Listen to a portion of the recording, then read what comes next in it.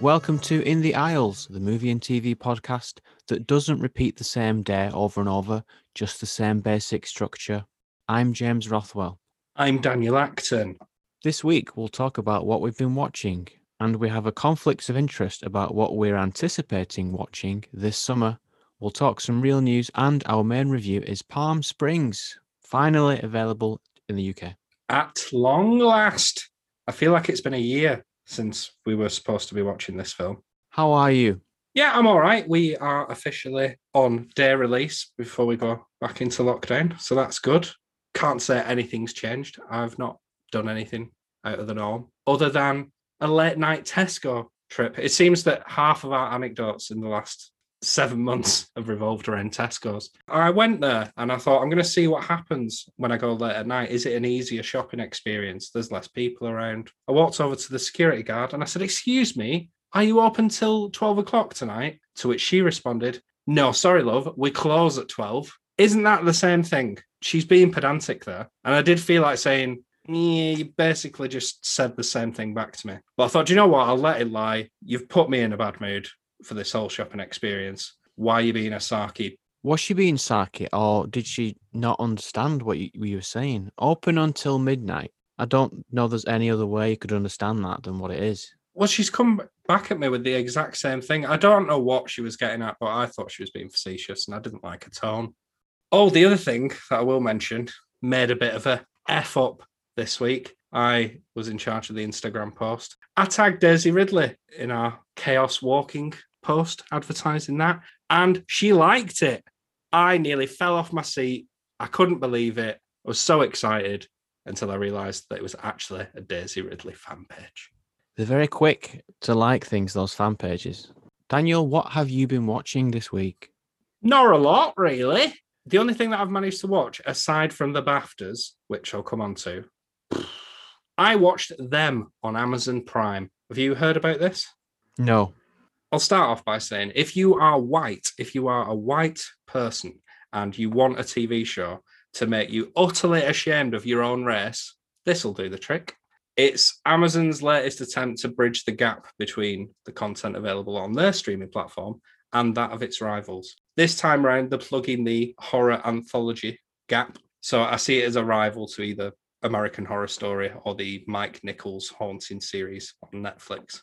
The first season of this, Them, Covenant, is about a black family moving to an all-white Los Angeles neighborhood where malevolent forces next door and otherworldly threaten to taunt, ravage, and destroy them. People may remember, I don't expect them to, a few months back, I gave my thoughts and opinions on Lovecraft Country, which also focused on the black experience in the same time period of the 1950s. So it covered very similar ground, especially in its opening episode. I fell really quickly off the hype train on Lovecraft Country because it went too batshit crazy too quickly, and it just went on a downward spiral after that. Despite the similarities, there are some major differences. Although there's unrest within the time period, you do, in Lovecraft Country, get a good sense of the black community. And that's completely different to Them, because instead you have here a family who don't have any community or support. They move from what appears to be living out in the sticks with little or nobody around them to a predominantly white neighborhood where residents look on aghast that a black family would even consider encroaching upon the world. It sets up its stall really well from the first opening scene and the old-timey credits with cigarette burns on the screen. It's truly creepy and unsettling in that opening scene. But further to that, it's terrifying in more ways than one, because you have these supernatural undertones to the show, which are sufficiently creepy and well done. But just seeing through the lens of this black family, obviously it's a fictional TV series, but it's heavily influenced and faithful to the time period in terms of oppression and societal attitudes. And quite frankly, it's disgusting. So as soon as they move into this new home, all the people on the street come outside and they pitch the deck chairs and tables and just sit outside of this family's house, blasting music, sipping on lemonade, just to intimidate them. They're just staring at this house, waiting for them to see them. Obviously, we all know racism isn't a thing of the past completely, but I think it's eye-opening to just witness how archaic things used to be. It's frankly depressing. Moving past that, in terms of representing this time period, not just from a racial prejudice point of view, but aesthetically, the production values are really high. It's very well realised from the costumes down to the decor of the houses.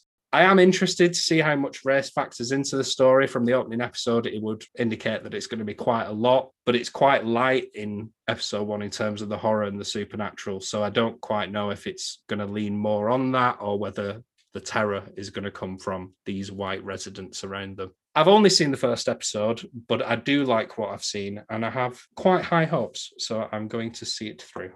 Them on Amazon Prime. Is that new? Brand new. Came out on the 9th of April. I don't get marketing on Amazon Prime. They don't seem to do any promotion for their new stuff, No. either outside of their platform or on their own app and website. You can't see what the new stuff is. It is a very weird selection process. I think we lightly touched on this last week, didn't we, with Happily disappearing into the background, but completely agreed. Because Palm Springs, when did it come out? 4th of April, maybe? Not on the front page anymore as one of the 10 different new things that are available. It's disappeared. It's gone. You're going to have to search for it. I don't understand. Mind-boggling. Do you want to hear something else mind-boggling? Shoot. I Can See Your Voice, the new singing show on the BBC on Saturday evenings. And I was aware of this because it was being advertised quite frequently on the BBC. And I thought, if you're pushing it this hard, I'll watch it. It's weird to see Jimmy Carr and Amanda Holden on the BBC. They seem out of place because you normally see them on ITV or Channel 4. It's like when Des Lynam moved to ITV. The contestants, which is a couple for this episode, they have to pick the good singer from a group of 6 people based only on a lip sync performance, video bios, or short interrogations. There is more than one good singer within that group of 6. The celebrity judges also give their opinions, and at the end of each round of questioning or performance, the eliminated singer reveals their voice. And if it's a bad voice, it's funny, and then that's celebrated. I spent the full hour trying to understand what was happening. So if you're confused by what I'm saying, watching it isn't any easier. Are you confused? I have spent the last 2 minutes just trying to work out what you're saying. Yeah. Not that you're not describing it well, it's just obviously odd. It's the only program I've seen that has regular text explanations on screen for what is happening. Like, remember, Tom and Phil need to eliminate the bad singers. Good singers lip sync to their own voice. Bad singers lip sync to someone else. Singers can only lie about their singing experience. Everything else is true. I know, it's just really hard to understand. But was I entertained? Yes. Okay, yes, I was entertained. Would you recommend it, though?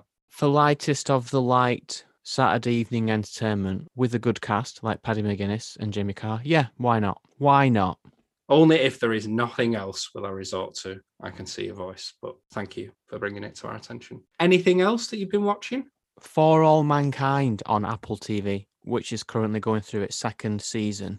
Where has this been? Why have I not watched this from start from 2019? I love it. It's an alternate history about the space program in the 1970s, where Russia lands on the moon first. The Vietnam War ends in 1970. More exciting things are happening in space, like a moon base.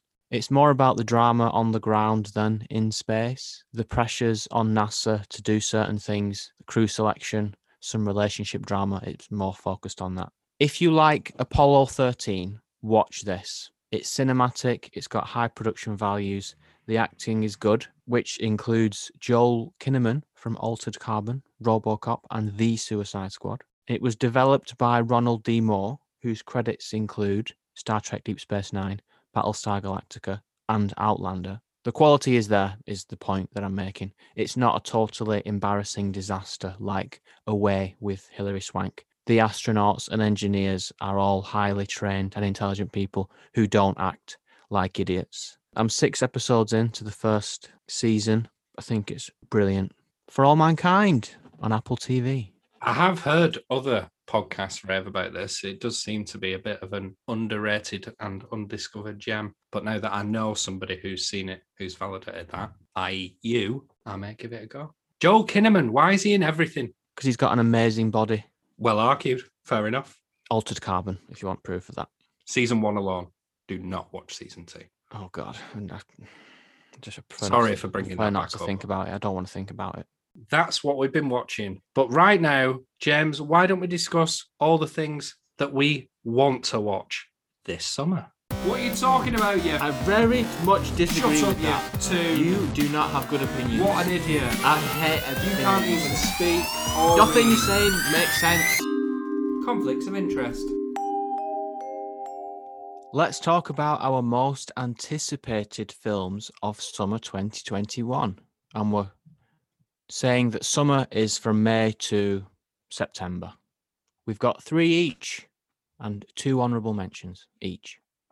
Should we go back and forth, James? Do you want to kick us off? What have you got first? First, I've got Top Gun Maverick, which is Top Gun 2, the sequel to Top Gun, starring Tom Cruise. It's Tom Cruise back in one of his most famous roles from 1986. Why he's choosing to come back to it now, I don't know, but I'll always look forward to a Tom Cruise film. I bloody love Tom Cruise. And this was supposed to come out much earlier, so it's been anticipated for quite a long time. There's been a strong trailer for it, and the cast includes Ed Harris and Jennifer Connelly, 2 of my favourites, that are a sign of quality, usually. And judging from the trailer, it's got Tom Cruise really in a real plane. So there's going to be some cool flying bits. And I don't think Tom Cruise would have come back if there wasn't a good script, a good film here to make. So I'm looking forward to it. Very good. He did make Night and Day. Let's not forget that. Although that wasn't returning to a famous role. I think you're right. He's not going to return if it's not a decent script. It feels like it's been due out for 5 years, this. Yes, you're right. It's been almost released for a long time. And it's finished. I'm sure it's finished. It's just not come out yet. Hopefully that means they've had more time to tinker and make it even better. Very good. Confession, never seen Top Gun.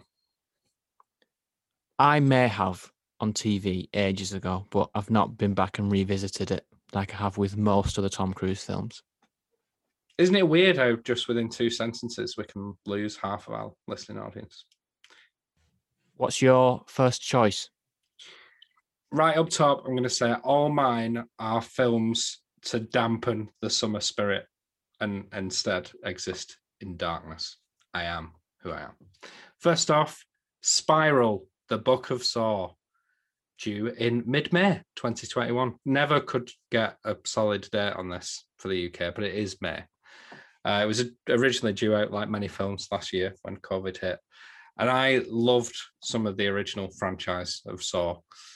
I don't think it really needs any real introduction, but basically, if you weren't interested, I'm going to tell you anyway. It's a serial killer, pits people against each other with a series of elaborate torture puzzles.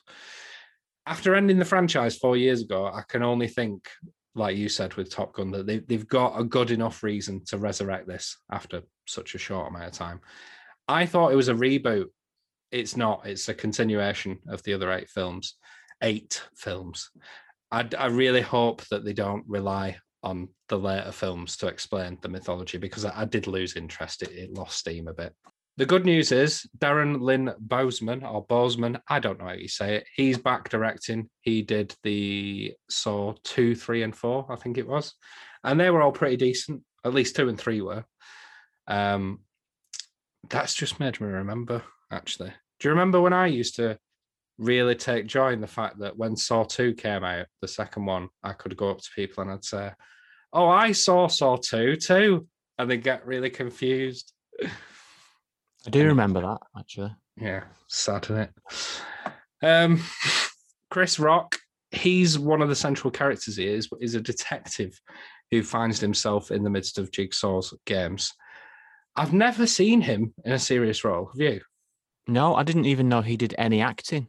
You don't remember Mainly known Bad? from his comedy. I don't remember Bad Company with Anthony Hopkins or Down to Earth. Some right classics. Unfortunately not. I don't remember them. Okay.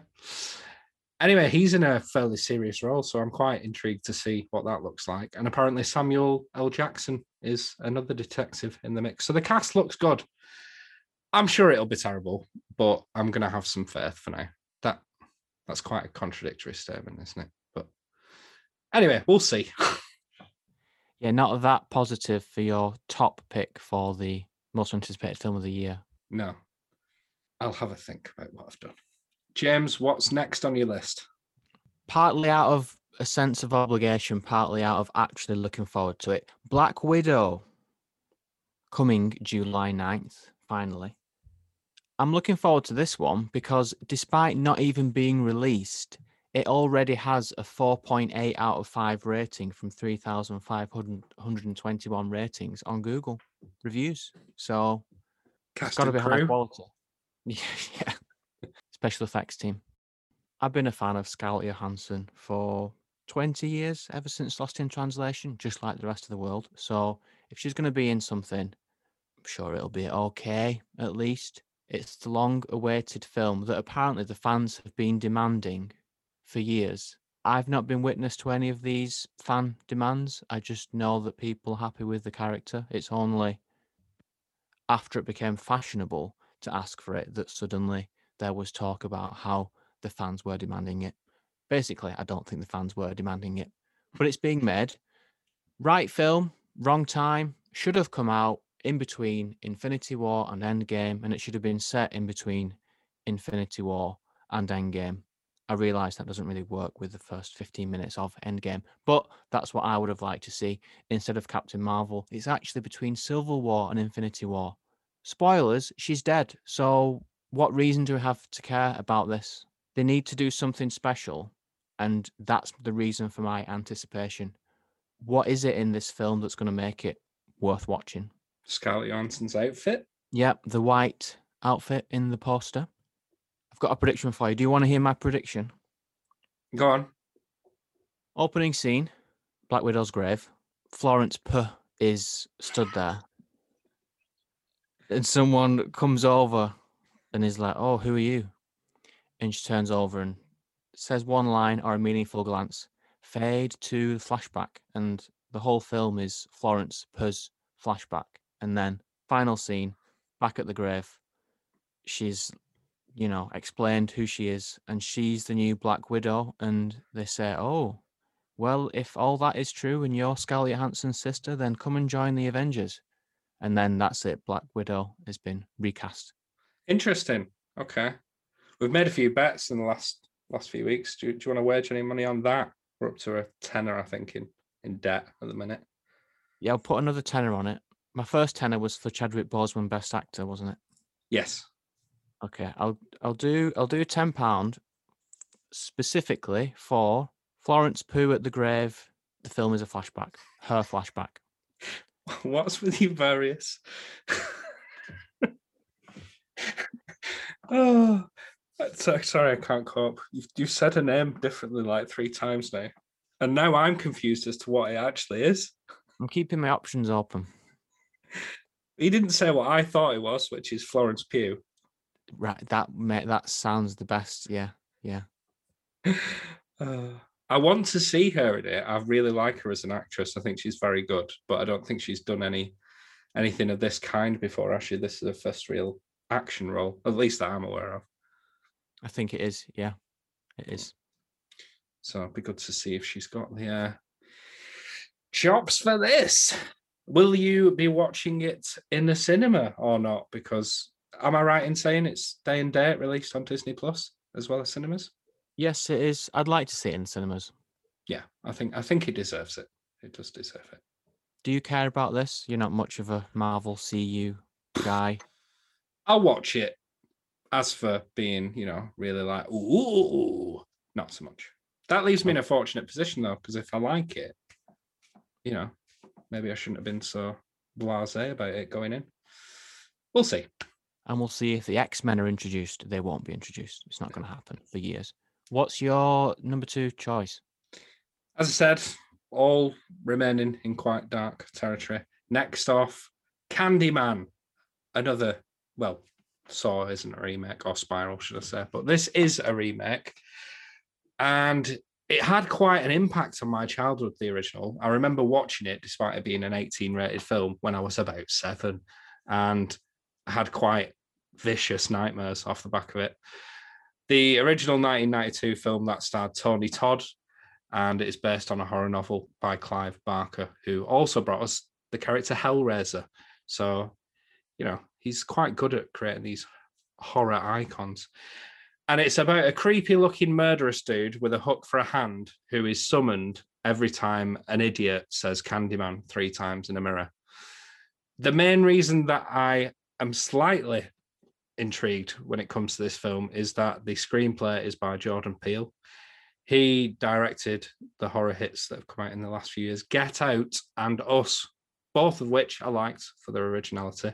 I felt like it was bringing something new to the horror genre, which is always quite difficult these days because it's so worn down. Everyone's done everything, but he seems to have brought something new.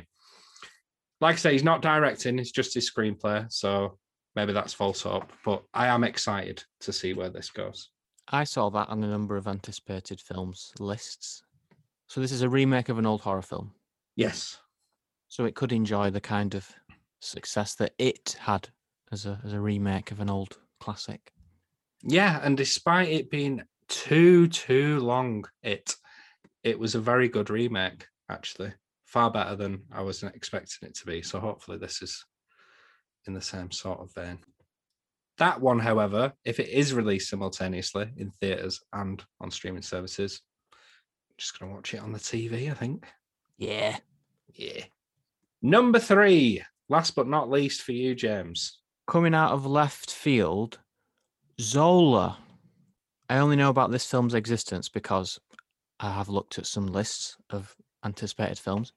This is an American biographical comedy drama film. It is based on an infamous 148 tweet Twitter thread in which Zola, a real person, meets a sex worker named Stefani at a restaurant where Zola works, etc., etc. They bond over pole dancing. They go on a cross-country trip. There's lots of shenanigans in strip clubs, and it's a crazy, unexpected trip. I'm anticipating this because it's a film based on a Twitter thread. So we're in new ground here. This is a truly modern film. They've made a film based on a Twitter thread, and that blows my mind so much that I'm putting it as one of my most anticipated films of the summer, scheduled for June 30th, 2021. It says United States. I'm hoping it does get released in the UK as well this summer. Also, another reason to anticipate, it's being released by A24 Films, and they've also released other films that I've liked, like On the Rocks and Saint Maud, and Boy State, and other critically acclaimed films like Minari and Uncut Gems and First Cow, and The Lighthouse and Midsommar, starring Francis Pugh. So there's a reason to believe it's going to be high quality. Zola. Francis Pugh. Oh. That's a really good pick, that. Not too conventional, but that's good to see. You don't want something that somebody's heard of. But I'm sorry, that's all my list consists of, but glad you brought us something a bit different there. Sounds interesting. Very interesting. What's your number 3? At this point, I don't think it's going to shock anyone. It's another horror film. Conjuring 3, The Devil Made Me Do It. The Devil Made Me list this as my number 3. It's the latest installment in this universe. When I was reading up on this, it says it's the 8th film in this universe. It's Conjuring 3. I don't know what all the others are. I think some of the Annabelle films, which I think there's only 2 of, and maybe The Nun is the other one. So what are the other 2? Are the Haunting of Something films part of this series? All the ones on Netflix. Oh no, those are TV series. Yeah. Don't get it. Maybe I should have done my research and found out what they are. But at this moment in time, I don't. But I liked The Conjuring 1 and 2. I thought they were very effective supernatural horrors. And I particularly like Vera Farmiga and Patrick Wilson. 1 as actors, but 2 as an on-screen couple, because if anybody isn't familiar, they play real-life paranormal investigators, Ed and Lorraine Warren. And this film, it centers around a fight to save the soul of a young boy. And it's probably very loosely based on facts, but it was the first time in US history that a murder suspect would claim demonic possession as a defense. So maybe it's going to not lean so heavily on the supernatural aspects of this. Maybe it'll be more of a courtroom drama. I don't really know what to expect because I haven't seen a trailer or a clip, but they are very well done horror films. So I'm expecting quite a lot of this. And that's why I listed it as my number 3. So Conjuring 1 and 2, would you say they're both as good as each other? Yes, I forget what the first one was about, but the second one, do you remember the Enfield Haunting with Timothy Spall, which was like a 3-part TV series on ITV a few years ago? No. No. Oh, okay. It's about an infamously haunted house in somewhere in the UK. And this was basically like, oh, nice one, ITV. That was quite a good little drama. We're going to blow it out the water now and do a Hollywood film based on exactly the same thing. So the second film was basically that, but on the big screen. And it, it was true to the fact that the investigators are the same and they were characters in the original Conjuring. So why wouldn't it be a natural progression for the story, I guess? But yeah, they're both very good. So high expectations. So if Conjuring 3 is good as well, this could be a very high quality trilogy, which is a rare thing to have a consistently good trilogy. Yes, but I have been wounded before. Insidious, for example, same filmmakers or same studio and people involved. First 2, really good. Third one, shockingly bad. So we could be having the same sort of thing happen here. We'll have to wait and see. A varied selection there. I think we've gone for good variety. It's diverse in many ways, as usual. Pat ourselves on the back. I don't know if you're being sarcastic. I'm not being sarcastic. Well, yours were good in terms of variety. Mine are all horror films and either sequels or remakes or reboots. If you look at the cast of yours, I think my point still stands. You're giving a compliment and I'm just trying to shoot you down. So I'll take it. Pat on the back. Well done, us. We'll do quick honourable mentions. We've got 2 each.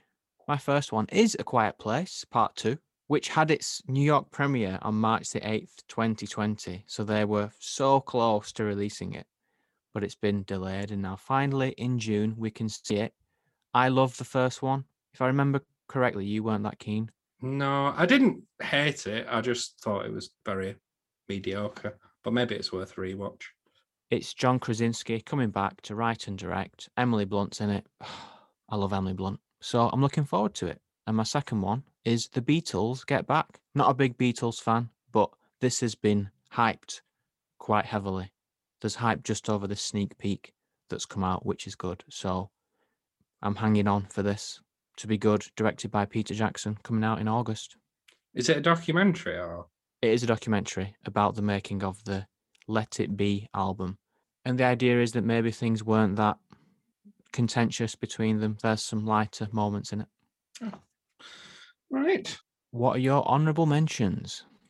First off, I don't know why I've picked this because all I've done for the last 3 weeks is just hound DC and what a terrible load of decisions they've made over the last decade.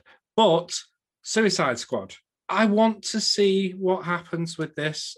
I don't know the specifics around it. Is it acknowledging the previous Suicide Squad film? I mean, they must be because some characters return, but is it kind of a forget about the first one? This is what it should have been.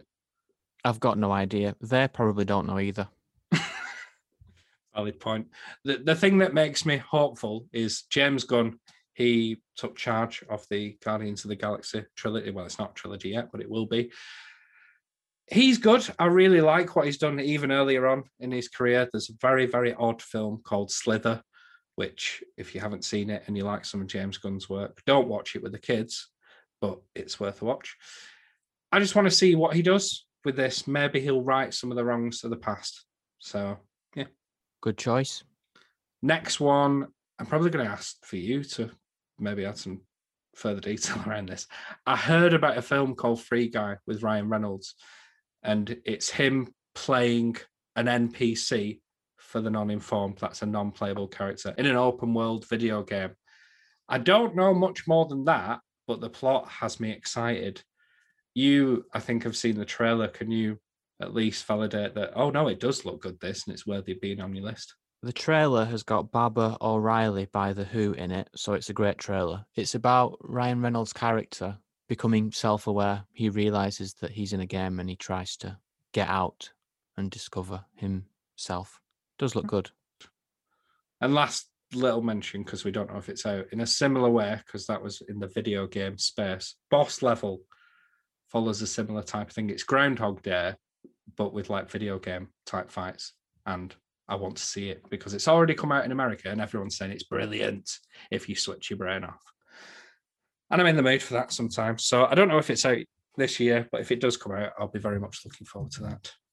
With Mel Gibson? Yes. Okay. If rumours are to be believed, you can download it illegally now, but because I don't participate in that sort of behaviour, I haven't. I'll wait, thanks. So we just wanted to give you a bit of a flavour for what the summer looks like and give you something to look forward to. Maybe you've made the decision that none of those films interest you in the slightest, and you're saying, well, thanks a lot for nothing. But we're all in times of monotony, and the day-to-day it's just too much. Let's think about the future. Things are changing. This is what you've got to look forward to. It's the real thing. It is now. Real news. Right, we're in the same situation that we were last week. Nothing's going on. There is no news. So what do we have to discuss? Award winners. Before we dig into BAFTA winners, James, did you catch any of this monstrosity on the BBC? I did actually. I watched about half of it. This has been pointed out last year, but what I liked about the largely virtual ceremony was how short it was. 2 hours, very little nonsense. Award. Dermot O'Leary tells a joke. Done.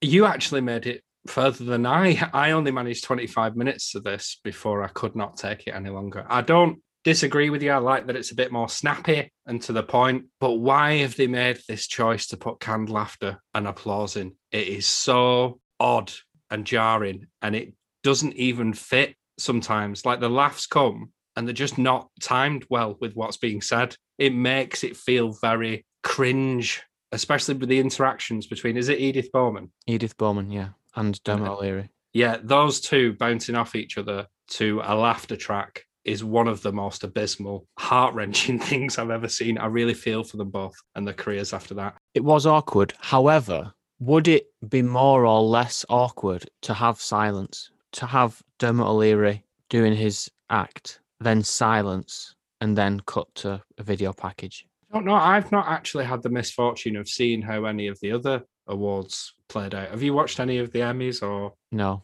I haven't. No, I don't know how they've approached this. If it's the same sort of thing, then fair enough. We've just followed suit. But this is the first I've seen of its kind, and it struck me as extremely. I don't even know the word. I don't know the word. They could do what they do on the One show on the BBC weeknights at 7 p.m, where they have the crew behind the camera laugh. So someone will say something and then you'll get... I think they need to explore other options, is what I'm saying. It didn't work for me. Okay. Anyway, shall we dig into who won what and who didn't? Yes, as long as we're not going to do an incredibly tedious rundown of reading the whole list of everyone that won. We can't do that. We don't have the running time on this podcast to facilitate it. So let's just concentrate on the big hitters, shall we? Yeah. First off, Best Film, arguably the most important and prestigious award. Nomadland. Ooh. Didn't actually see that one coming. I thought The Father would have won. What do you think about that? I thought Promising Young Woman would win. Based on what? I don't know. I wasn't that surprised with Nomadland, though, because it is supposed to be amazing. I think it was just, I've heard a lot more hype about The Father and Anthony Hopkins' performance, so I think I was just leaning towards that winning. But yeah, fair enough. Promising Young Woman did have its night, though, as it won Outstanding British Film. They've just made a bit of a compromise there. You're not having Best Film, but you can have this one. Promising Young Woman and Nomadland, we haven't seen them because they're not even released in the UK. So what I want to know is, my question for BAFTA is, for these British Academy voters, is how did they see these films? Did they use a VPN? Got connections, haven't they? They'll have received some sort of dodgy screener with some annoying text that goes across the bottom every 5 minutes, which to my knowledge ruins the viewing experience. What about the actors? Best actor. Guess who won? You know, don't you? Anthony Hopkins, the father. It was indeed. Good to see an actor reaching the end of his life.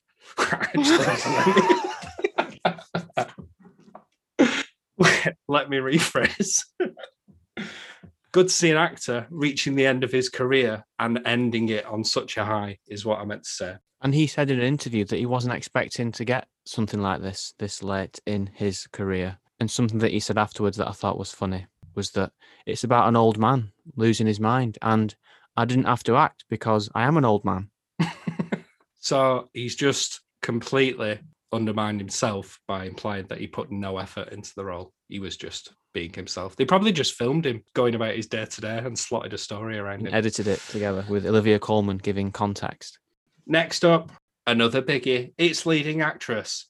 Frances McDormand won for Nomadland. 2 in the bag. What do you say about that, James? It's a no-brainer, but I'd like someone to explain why the titular promising young woman, Carey Mulligan, wasn't nominated for Best Actress. That don't make no sense to me. Yeah, and I did think, I can't even remember what character Vanessa Kirby played in Promising Young Woman until I realised that it was an entirely different film called Pieces of a Woman. But that's a fair point, that. Why wasn't she nominated?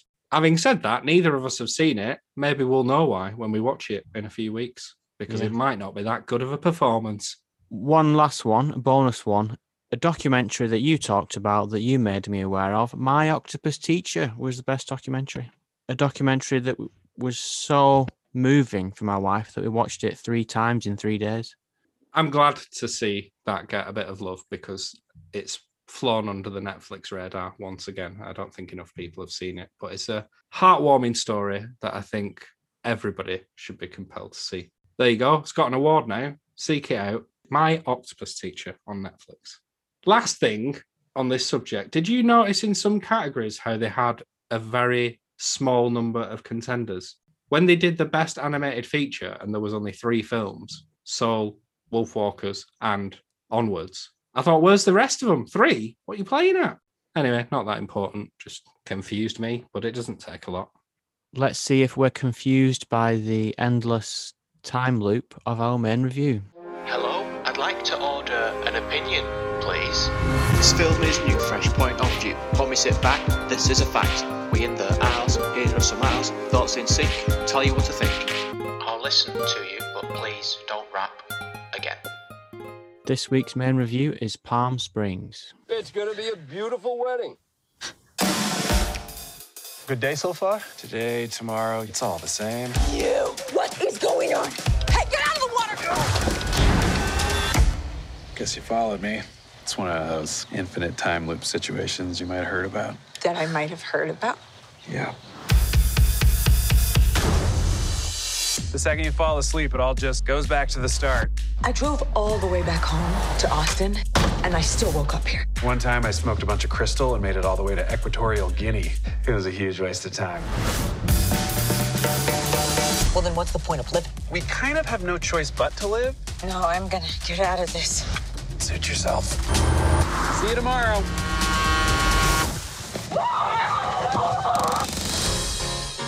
So now what do we do? You just have to embrace the fact that nothing matters. Do you sleep with people in here? Great question. I have, but it takes a lot of work. May I cut in? It's the first dance. And that's a deal breaker? The obvious thing would be to do a bit about a time loop being similar to Life in Lockdown. Andy Samberg and Kristin Milioti star in this romantic comedy about being unable to escape your immediate surroundings, spending all your time with one person, questioning your reasons to live, and repeating the same day over and over. It's Lockdown, the movie. There, I did it.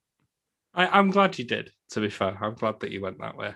IMDb disagrees with you, and it says that it's a film about, in fact, this doesn't flow naturally, stuck in a time loop, 2 wedding guests develop a budding romance while living the same day over and over again.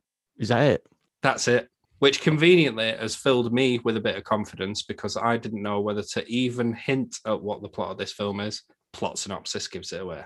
The trailer might give it away as well. I do feel like the less that you know about this film, the better. And Amazon Prime sums it up in a lot better way than IMDb does. They say when Carefree Niles and reluctant maid of honor Sarah have a chance encounter at a Palm Springs wedding, things get complicated when they find themselves unable to escape the venue, themselves, and each other. That's better, isn't it? That's much better. Anyway, it's too late now. We've given it away. Daniel, what did you think of Palm Springs? We, as a collective, me and you and I, James, we often see eye to eye on most films, but it really is comedy that has tended to split us down the middle. So as ever, I'm uncertain and in anticipation as to what side you're going to be on with this. That said, unlike previous comedies we've reviewed, I don't think, and I may be wrong, that this is as divisive as a comedy like Barb and Star. It's not absurd, or maybe I should say as absurd. It is instead a more traditional comedy, which just so happens to include a fantastical premise. I was going to avoid talking about it, but we've mentioned it now. So in the open, it's about an infinite time loop scenario.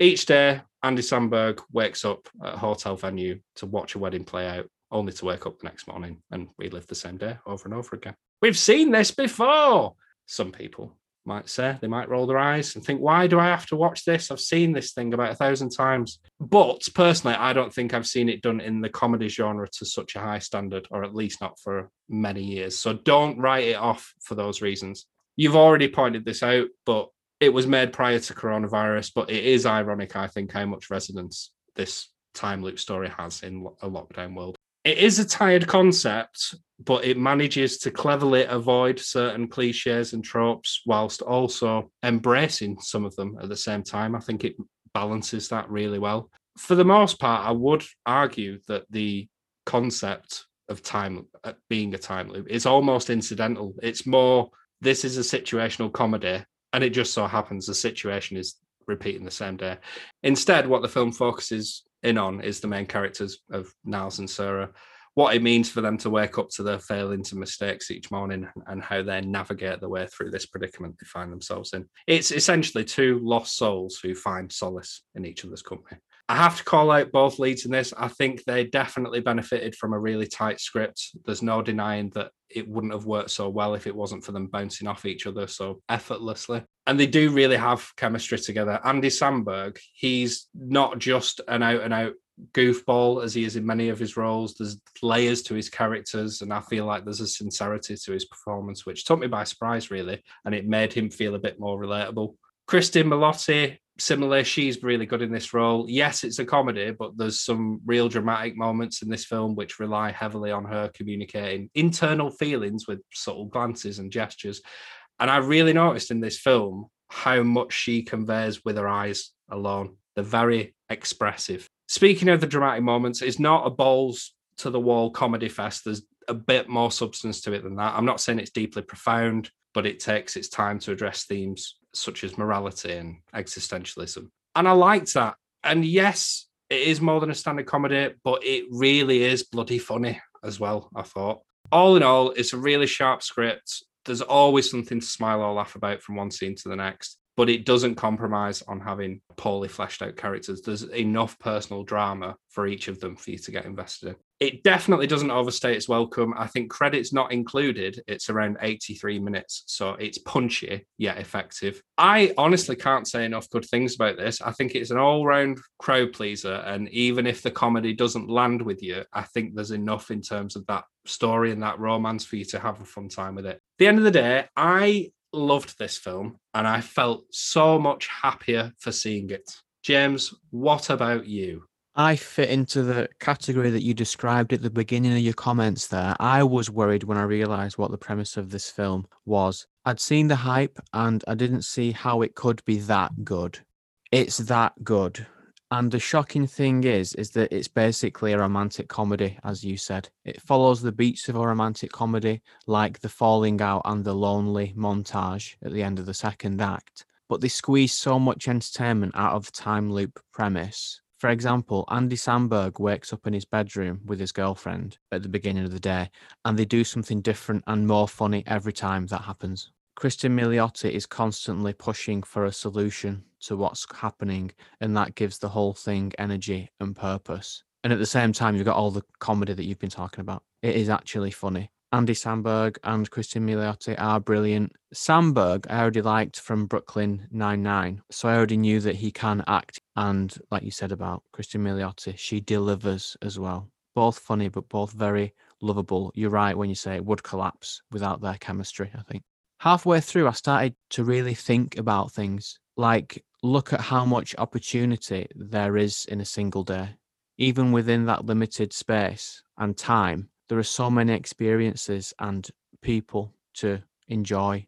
It felt profound, and I wasn't expecting to be hit with that kind of thing in an Andy Samberg comedy.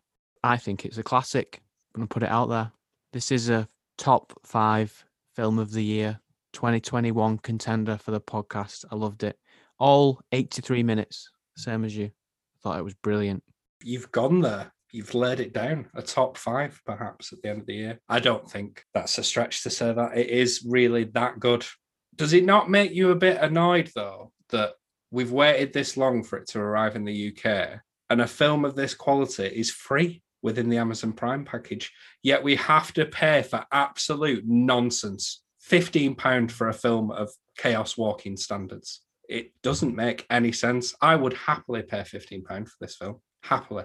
So we both said, it's quick, it's breezy, it goes along at a nice pace. I do feel as though the editing was instrumental in that. It feels really fluid and slick how it's done. And that's whether you see the same day from 2 different perspectives, whether it be through the Niles character or Sarah. It's just so seamlessly done how you play out that day and then, cut back, you're going to relive it again, but you're going to see it from the other character's point of view. They do a similar thing where they will explain something and then they'll cut to a flashback to add a bit of context around it. They do that, for example, when Niles lists all the people that he slept with since he's woke up in this nightmare. And it just works so well. I just really have to praise it for that. I thought the editing was very, very good. I agree. It just gets you straight in there. There's no establishing shots, no 90-second segments of people walking upstairs into a room. I'm looking at you, Zack Snyder. People are just already there, already talking, getting on with it. Another thing that I liked, and you've already said this, that the whole time loop thing is quite incidental. There's only 2 special effects scenes in the whole film. It's not really a mind-bending science fiction thing, and it's not being marketed as that either, but I just think it's worth saying. Because venturing slightly into spoiler territory, but later on in the film, the whole science behind this time loop, it's quite flaky. And I'm sure some quantum physicists would have problems with it. But that's a testament to how little it matters. I think that backs up what we're both saying. You really don't care about the intricacies of this mechanic because it doesn't matter. It really doesn't. You're there for this story of these 2 people. Daniel, would you recommend Palm Springs, currently available on Amazon Prime in the UK? I don't only recommend it. I implore anyone listening to this podcast, stop what you're doing after you've finished listening. No, you need to watch it now before you get spoilers. Go and watch it now. James, do you recommend Palm Springs? Yes, I do. It's a classic. It's a classic. Shall we go into spoilers? Yes. Bruce Willis. His real name is Tyler Durden. Sank at the end. Oh, thanks a lot. Spoilers. Kristen Milioti eventually convinces Andy Samberg to try to get out of the time loop. She does some research in a cafe, learns about quantum physics, and they jump into the time loop and blow themselves up within that 3-second period that they're in the time travel tunnel. And they get out of the time loop and live their lives. Or do they? Oh, that's how I took it, but that's a good point. You think this is some form of afterlife? No, I think that they did get out, but I've seen articles saying that it's ambiguous, and I think Andy Samberg himself and maybe the writer has said, "Oh, yeah, it's left ambiguous." There are hints either way. You'll see. Watch closely. But I like to believe that they got out. I suppose it is open to interpretation, but I took it exactly as you had. That yes, mission successful. Well done. Pat yourself on the back. At the end, though, when they're in the pool relaxing and you think, oh, they're living the same day again. The pool that they're in, it's in a house that they know is empty because the family's not there on that day, on the 9th of November. The family comes back and Andy Samberg says, I guess it's the 10th of November, as though he only realises then at that point that it's the 10th of November. But wouldn't they have already realised before that it's a different day? Because they'd have slept and not woken up where they normally do. You are correct. Like, what happened before they got to the pool? They would have seen that the wedding is finished. That's why I got confused, but I decided to think, okay, right, that this means that they're out. Yeah, I suppose you could say that was maybe a lazy bit in there that didn't quite work when you pick it apart, but I didn't read into it at the time. One thing that I did not get towards the climax of the film is racing against time to get to Sarah and make sure that he's with her when she's embarking upon, we're going to blow ourselves up and free ourselves from this nightmare. He gets a flat tire, he's panicking, he runs across somebody that he had an interaction with earlier on in the film. And the way in which he convinces him to give him a ride on his bike is by implying that he's his son. And I did think this doesn't fit in with your sort of moral compass that you put forward earlier on in the film, where you're like, oh no, the things that we do really matter and they make a difference, and how we affect people's lives, that is something that should weigh on us. I thought, well, hang on, if you have circumvented this little problem and you're now not in a time loop, you've now got some lonely guy thinking that his long lost son has just appeared out of nowhere and you're just going to leave him to it. I thought, that's tight, that, you evil, evil man. I thought probably a bit too much about that, but it did bother me. I didn't think of that, but yes, now that you've mentioned it, that does seem quite cruel, manipulative. But at the same time, it worked for the joke, because you then see them hug and embrace, and he's just fully willing to accept that this is his son. I thought it was quite comical, but got to take the rough with the smooth. I'll offer something negative as well. Towards the end, when Andy Samberg is in the bar and he's decided, no, I'm going to stay here, she can go off and leave the loop. The owner of the bar, that woman, she says, there's nothing for you here. And it seems like just hearing that makes him change his mind. And then he goes off and races to go and see her. That was the only flaw in the whole thing for me, when he'd been thinking about it for years. But this one line makes him change his mind after he's had this whole debate with Christine Miliotti's character. It was very convenient. I do agree. I suppose faced, though, with the fact that if he doesn't join Sarah in this journey, he is destined to spend eternity with these people, wasting their lives away in this bar. Maybe that was the moment of realization, but it did strike me as a bit convenient. It was like they had to contrive a way to have that last minute dash. In terms of the romance element, with any film of this type, romance blossoms. But it can't all be sunshine and roses. A wedge needs to be put in between them both. And the catalyst for this in the film is the revelation that Andy Samberg says, I've slept with you thousands of times. So he's been leading her on a bit and not revealing the whole truth. What was your reaction to that scene? Because I was bitterly disappointed in him. I was like, why are you ruining this? I was disappointed as well, very disappointed. That just shows how invested we were in the film, that when he says that, it was a big moment, and it justified that slump that I was referring to earlier, where they split up for a time.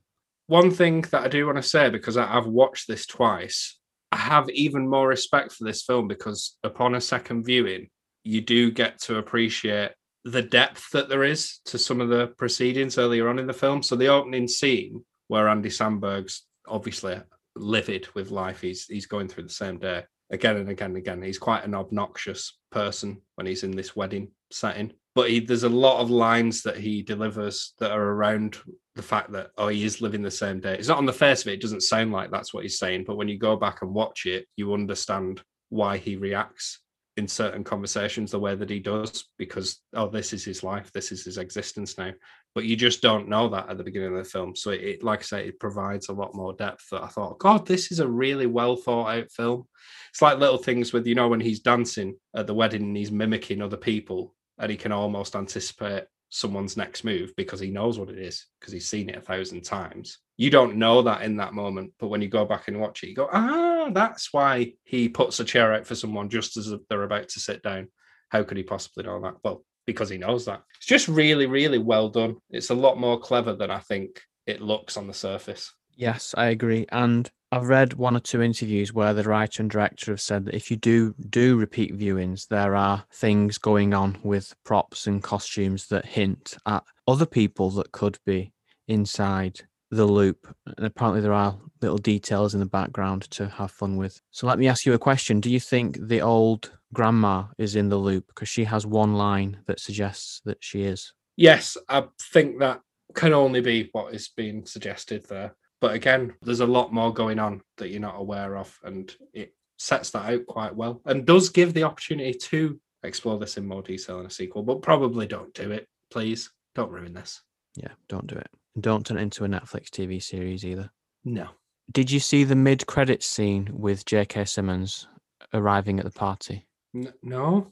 In a mid-credits scene, J.K. Simmons, who is Roy, also caught in the time loop. He meets Niles, and Niles doesn't seem to know what's going on. He's fresh to the situation. He's not in the time loop, and J.K. Simmons realizes this, and he says, "Oh, I got Sarah's message," and he smiles, and the suggestion is that J.K. Simmons, Roy, is also going to escape the loop using the same method, so they don't leave him behind. All right. Oh, I wish I'd seen that now. I may go back and rewatch that specific bit. Thanks for the heads up.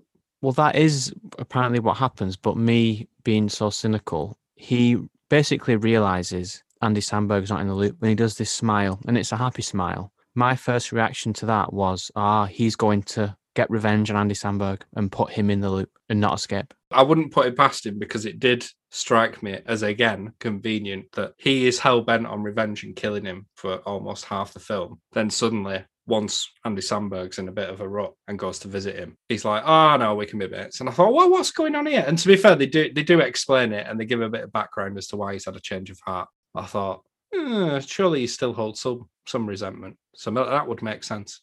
Yeah. James, you know what? I'm ever so pleased that we've finally reviewed something that's full on good rather than just being, it's all right. Yeah, it was quite good. This is full on 100% awesome. So I'm just really pleased. Can this continue though? What we're reviewing next week? The Sound of Metal, starring Riz Ahmed, also on Amazon Prime. Suck on that, Netflix.